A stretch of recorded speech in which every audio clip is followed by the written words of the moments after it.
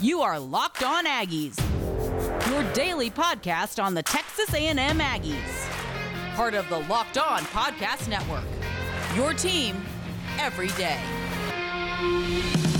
Howdy, everybody. Welcome back into another episode of Locked On Aggies, presented by the Locked On Podcast Network. Cole Thompson back here in the driver's seat talking all things Texas A&M. And today, let's break down what we know about Kenyon Green and how to replace his production on the offensive line. And is it really that big of a deal to lose someone of his potential? This episode of Locked On Aggies is brought to you by NetSuite. NetSuite is the number one option when it comes to financing your own businesses now today. Go visit netsuite.com/LockedOnNCAA for special end of the year financing with the number one financial system for growing businesses across the country.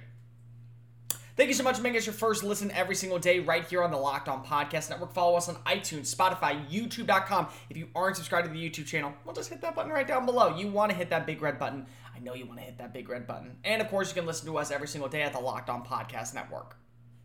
As always, my name is Cole Thompson. Name right down there below for those of you who are watching on Twitter. I love public feedback. I am the host of the show, so anything you can do to make this a more quality-sounding podcast Monday through Friday, give me a follow, give me a shout-out, and I will add it into the mix. Secondly, Locked On Aggies. Locked On Aggies is your number one source for all things 12th man-related content found here on LOP. You can subscribe on iTunes, listen on Spotify, and if you can't do any of that, listen live every single day at LockedOnPodcast.com. I want to go do my first rant real fast. Let's get it out of the way. It's going to be a very short episode today. There's a lot going on. There's so many bowl games that we got to get to. I have to go for my other job as well. But it was important for me to be able to come on and give you the show. So let's go ahead and talk about it. What the hell is going on with the SEC? I mean, honestly, what the hell is going on with the SEC? And the good news is for Texas A&M, I'm going to be blunt. And you guys are not going to like this answer, and I don't really care. A&M would get curb stomped by Wake Forest the way that their roster is right now because of COVID cases. Now, fully healthy, fully back, fully everything? No, I think A&M wins this game. But with how many COVID cases are out there, with how many players we're probably going to miss, and you include the opt-outs, A&M was not going to win this football game against Wake Forest. Wake Forest has basically every single player wanting to finish the year out strong for their first 11-win season. They're going to play hard, and they're going to absolutely dominate Rutgers in the next couple hours. That's 100% going to happen. I don't need to waste a lot of time going into that. But think about this for a second. The one team that has won the bowl game this year in the SEC, the lone standing person, is South Carolina. South Carolina, the guy that people were like, really? South Carolina? Like that school? Are they really that good? Jimbo Fisher came out and said multiple times, 1,000 times, do not sleep on Shane Beamer. Do not sleep on the Gamecocks. And yes, Texas A&M got a huge monumental win right before their bye week over South Carolina. But you watch the way that South Carolina played this year, without really a good quarterback, without really an option at linebacker, with a lot of opt-outs, with a lot of players transferring last second, getting out of the system. And with 7 wins, beating North Carolina, a preseason top 10, along with Texas A&M, that's monumental in my opinion. That's absolutely monumental. It's such a big deal for a program like that. But they're the one team. That's it. Missouri, absolute boat raced by the likes of Army. And yeah, they won by a field goal. It's Army. They don't throw the football. You have to be able to run. And guess what? They're the worst run defense in the SEC and the second worst run defense in FBS this season.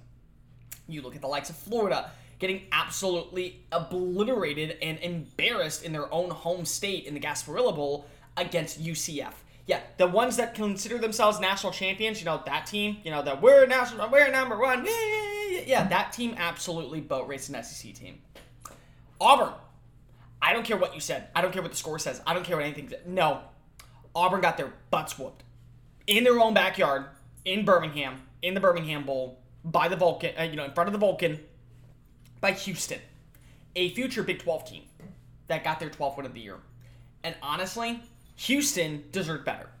Houston, that did their job, won every single game except for the first and the AAC championship this year, did not need to be playing in the Birmingham Bowl. I'm glad they did because you want to know why. It shows that Houston actually is improving, and they are looking like the team that I think a lot of people imagine. And Brian Harsin is not doing good. Brian Harsin is not making a lot of people happy right now in Auburn. A lot of people are upset that Brian Harsin is still the head coach after one season. It ain't looking pretty. And then Tennessee. Tennessee-Purdue is the game of the year. I'm going to go out and say that right now. I don't think there's going to be another game this season right now that I look at on the schedule. Arkansas, Kentucky, you have Penn State, you have Iowa, you have a couple of other teams. That's game of the year. Because it was a show-off, pound-for-pound action that both these teams actually can contend in the future. Purdue has somehow hovered around 500 for the last, 5 years or so with Jeff Brom. But they've gotten some monumental wins. They've gotten some really, really big wins. Ohio State a few years ago. If anyone does not know that story, go ahead and look it up with the Tyler Trent. It's a fantastic story. And you also look at the likes of this past year beating Iowa. Like, absolutely beating Iowa. Beating the crap out of Iowa, too. Like, it wasn't even a game. And they did this without George Karlaftis, their star edge rusher, and David Bell, their number one wide receiver. And Aiden O'Connell did throw a couple of interceptions, and it wasn't pretty. But he threw for over 400 yards. Tennessee, meanwhile, has Hendon Hooker, who also is returning next season instead of going pro. How Virginia Tech let that man walk away is absolutely mind-boggling bonkers to me.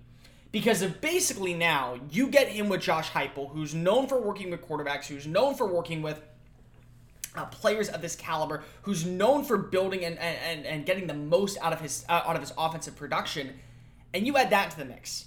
And we can go ahead and we can go and argue about what happened in the last play. Was it a touchdown? Was it not a touchdown by Tennessee? We can do all that. But the fact is that we call the SEC the conference where, quote-unquote, it just means more. Well, right now, the more is we have no Texas playing in a bowl game, which is coming to the SEC, and Oklahoma curb-stomped Oregon without its head coach. A lot of players opted out, and, of course, they had Big Game Bob back on the sideline. And South Carolina won. And that's it. I don't know what to make anymore. I really don't. I get that bowl games are losing its trend because if you're seeing the star players say, I'm going to opt out, I'm going to go pro, I'm not going to go ahead and hurt my body, hurt my draft chances, and I get it. But my goodness, something is up in the water in the SEC. I don't know if we gave people just laxatives and put them in their water and they just completely crap the bed, but when you watch SEC football, that's not SEC football. And I'm thankful right now as we close out 2021 that Texas A&M will not leave a lasting impact of the 2021 season with a bowl game where they probably were not going to win against a lowly ACC team. And yes, I know a lot of people are going to be pissy at me. A lot of people are probably going to be like, how dare you say A&M? And it's a fact. It's a fact. Walk-ons against an actual Power 5 program get curb stomped. And when you look at the SEC, Florida, Missouri, Auburn, Tennessee, throwing a few more names in there while you're at it. The fact of the matter is that you're watching SEC teams get curb stomped, and the last thing you want is that SEC bias to come out. I'm not going to be biased here. With a non-tenured roster of players who are on scholarship, A&M does not win this game. Because Sam Hartman's playing in this game, the linebacker who is a complete stud is playing in this game, their star running back is playing in this game. A lot of players who have an opportunity to go pro said, I want to play in this game. And A&M would be playing a lot of walk-ons, or a lot of players who have zero experience. That does have a factor in this game. And again, I'm going to say this right now. Wake Forest is a good team offensively. They suck defensively. They are absolutely sucking defensively. But you're starting Blake Boast. You're starting Blake Boast in this game. That's all I need to know. I'm thankful that A&M's not playing this game. Because right now, the SEC is in a conflux, and you're watching how these games are going. It ain't pretty. I mean, it is not pretty whatsoever. When Shane Beamer and South Carolina, the team that people projected to have 4 wins on the year, is the one team that actually has won a bowl game, that's a little concerning. Just a little bit concerning. This is it. The putt to win the tournament. If you sink it, the championship is yours, but on your backswing, your hat falls over your eyes, and you miss. Is this how you're running your business? Poor visibility because of your relying on spreadsheets and outdated financial software to see the full picture? If you do, well, you need to go ahead and upgrade with NetSuite and Oracle. NetSuite is the #1 cloud financial system to power your growth with visibility and control for your financials, inventory, HR planning, budgeting, and much more. NetSuite is everything you need and all growth in one place. With NetSuite, you can automate your processes and close the books in no time while staying ahead of the curve. Over 28,000 businesses already use NetSuite, and for New Year's, go ahead and get yourself a new product with NetSuite, and they have a deal for you. Go visit netsuite.com/locked to visit this once-in-a-lifetime kind of financing offer. Number one in financial system growth in businesses today. netsuite.com/locked. LOCKED locked. Locked On Aggies, presented by the Locked On Podcast Network. Thanks so much for making us your first listen to your team every day. Now make sure that you're listening to the Ultimate College Football Preview, instant analysis, updated information of everything going on with the Cotton Bowl, and of course the Orange Bowl later on tonight. Go ahead and listen for all draft picks, all analysts, all that and much, much more. Go ahead and subscribe to the Ultimate Playoff Preview right here on the Locked On Podcast Network. All right, so I said this was going to be a quick podcast. I am actually keeping it to a very minimum because I do think that there's only two options that you can do, and I'll break both of them down real fast. Number one, when you look at Kenyon Green, this is the guy who is the staple of your offensive line. The last 3 years, he has been the go-to guy. He has been an All-American. He has played everywhere in the trenches, left tackle, right guard, left guard. Didn't play center, but he did play the other four positions, and had success at all four. Now, wasn't a superstar at left tackle, was really better suited to play inside, and I do think at the NFL level, that's where he's going to find his home. But he is going to be a very highly touted prospect. I think I've talked to a couple scouts. They've said as high as number 8 he could go, as low as probably number 22. A team like the Los Angeles Chargers makes a lot of sense. They need to protect their franchise quarterback. He's a guy that you can go plug and play right away as your left or right guard. But it's about replacing the guy. So what do? Let's start with the homegrown talent first. You go ahead and add Aki Ogunjobi. Why? He has the most experience. Plain and simple. He has played the most amount of games. And the reality is that even though he was a little bit of trouble, and the reason why that they had to go ahead and move Kenyon Green back to guard was because they realized that Ruben Father was a better tackle, and Aki just was not prepared. He has seen SEC reps. He has played in SEC games. And next season, he is a guy who's going to be a veteran, along with Leighton Robinson, along with along with Bryce Foster, and along with Ruben Father. He has played. He's very good in run blocking. He needs to work a lot on pass protection. Go back and watch his game against Arkansas. Go watch the Arkansas game. A lot of the time, that pressure against Zach Calzada was coming on his side. A lot of the time against Colorado, the pressure was coming in on his side when it was pass protection. As a run blocker, he was actually one of the two main guys who got the field open to allow Isaiah Spiller to run and get that 67-yard touchdown in Arlington. He was one of those guys. Did a fantastic job at closing the gap, opening the running lane, and just letting it fly. Fantastic. Now, here's the other kicker. There's another thing that you could do, and this is the other option that I think internally you could do. If you believe Luke Matthews can come back and play up to speed as a center, you play him at center, and you move Bryce Foster back to his natural position of guard. One of the main reasons why Jimbo Fisher felt comfortable playing a guy like Bryce Foster, who had never done center work, was because of his upside and his IQ and his ability to learn quickly, all that. When you watch that, when you see that happen, to me, he could easily learn the position without question, go into the building, find a way to be successful, and become exactly what he was doing at center, which is really, really good run blocking, pretty solid pass protection, add that to the guard position. The only question would be, is he fast enough to pull? Because when you watch how A&M, I think, is going to utilize the run next year, they're going to try to pound it as much as possible to the outside, because they now have a speed threat as probably their number one running back, and that would be Devon Achane. So what you would do is you would need to have the guard, and you'd have to pull him around to get your lead block to cut off the edge and allow your running back to basically go one-on-one with a cornerback.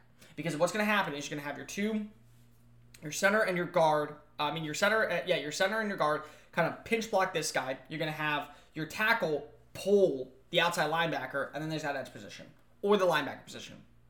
Somebody's coming downhill. That guard's got to move fast enough to get around. Go ahead and close the gap there. Free running lane to the outside. That's what you have to have next year. And that's personally what I think that you need to do if you're Texas A&M, because you have two very good fast running backs in Amari Daniels and Devon Achane. Plus you're adding in Le'Veon Moss, who I actually think is a lot more like Devon Achane than people want to give him credit for. But if Foster can do that, go ahead and play him there. Because if he's versatile, and the biggest thing is that that's where he was naturally playing at Katy Taylor coming out of high school. He was a guard. He was an absolute stellar guard. One of the best guards in the country. And Jimbo Fisher asked him to play center because if they thought, you know what, this is a better fit. This is a better spot for you right now, and this is the way that we can get you on the field to help contribute with the team.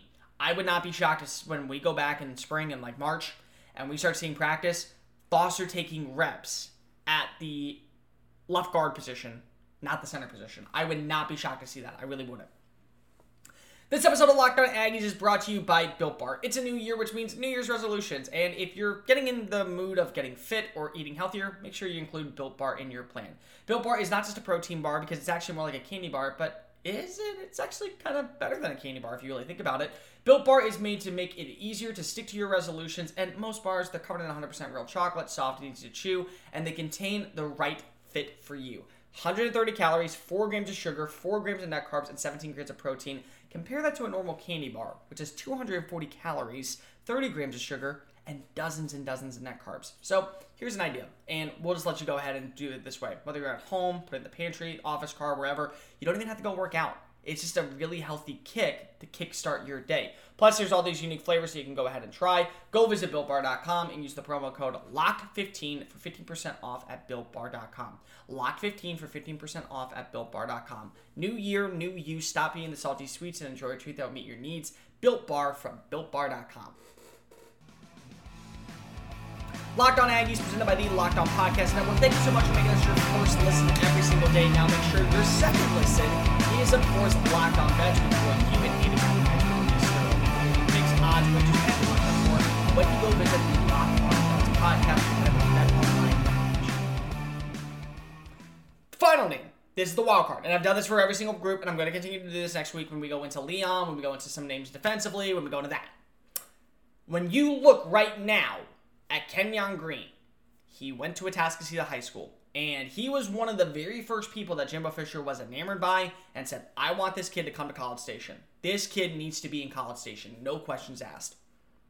When that happened, when that was the case, when that was the deal, what happened was they were seeing another kid as well. He's a freshman. He's like 6'3", still growing into his body, and he's playing tackle. He was playing the opposite tackle. He was a freshman already on varsity. And Jimbo Fisher probably sat there and went, I love this kid. I love this Kenyon Green guy. I'm here for this kid. That was Cam Dewberry. Dewberry, who went down to the wire with this decision between Texas and Texas A&M, officially declared to go to Texas A&M on early signing period. Big time get, one of the highest rated offensive linemen in the class. I think he's like number 3 in the state of Texas behind Kelvin Banks and there's one other guy. I'm blanking on who it is, but I think like he's the number 3 overall prospect at the tackle position in Texas. In a very similar way, he's built like Kenyon Green. In a very, very, very similar way, he's built to be a guard that could kick out to tackle. And when you look right now at some of the positions, and you're starting to see this a lot in the NFL, a guy like Joel Bitonio is doing this really well right now. He started off at guard, and they need him in a pinch. And because they need him in a pinch, he's now playing tackle. And he's actually doing a pretty good job of it. When you look at Reuben Fothery, he's going to have to either play left tackle or right tackle. And we'll get into that probably on Monday's show, because if that's going to be a big deal with Jameer Johnson going to the NFL. When you look at that, and you look at what a guy like Dewberry can do, you have some tackle prospects already on roster. Trezon is a really, really good one. I think Blake Traynor did enough this year to kind of prove that he deserves some reps at right tackle. But you need some for the future. That's where you go ahead and play Cam Dewberry in the same situation like you did with the likes of Kenyon Green. Ultimately, you want him to play outside. Maybe he will, maybe he won't. That's a whole different story. But a guy of this mentality, a guy who has such great zone blocking, guy who's really honed in on his ability to close running lanes very quickly and open big gaps, that to me is worthy of starting. And Jimbo Fisher has not been afraid to start freshmen. Layden Robinson was a redshirt freshman. Bryce Foster was on campus for 3 months before he started. Reuben Fothery was on campus for 3 months before he started getting reps, and it was like by week 5 he was the starting right tackle, and he's going to be a staple of this offensive line next year. He's not afraid to go ahead and play these freshmen because of they're the ones who are going to give him the best shot to win. And at the end of the day, that's all that matters. How do you win? Who do you beat? How do you get there? And most importantly, can you do it consistently? Cam Dewberry consistently won the running gaps. Cam Dewberry consistently did a fantastic job playing that left tackle role at Atascocita. And I think he has a lot of skill sets to where when you put him inside a college offense, he's going to be able to have a lot of success inside because of his body, his mass, his frame fits that tackle mold, but you're playing him as a guard because of he knows how to read and react like a tackle. So he's got that quickness inside. That quickness is going to be utilized really a lot on pulls. Really a lot on that stuff. So it would not shock me to see him actually get some reps early on, maybe even start in the same similar fashion of what you saw with Ruben Fothery this year. Week 5, Week 6, Week 8, something along the lines of that. But that, to me, is probably the wild card and the only young player I would see probably making it onto the roster as a starter from this offensive line class, at least. That's going to do it for this edition of Locked On Aggies. Make sure you're following us on social media at Mr. Cole Thompson and at Locked On Aggies. I'll be back on Monday to break down what to do to replace Jameer Johnson, the left tackle extraordinaire. What do we do there? How do we figure it out? Is it simple as just moving Ruben Fothery over, or do we have to go in a whole different election? We'll talk about that on a whole other day. Happy New Year to you all. Thank you so much for being with me this past year. Have a good one, guys. Thanks. Give me all. This has been Locked On Aggies, presented by the Locked On Podcast Network.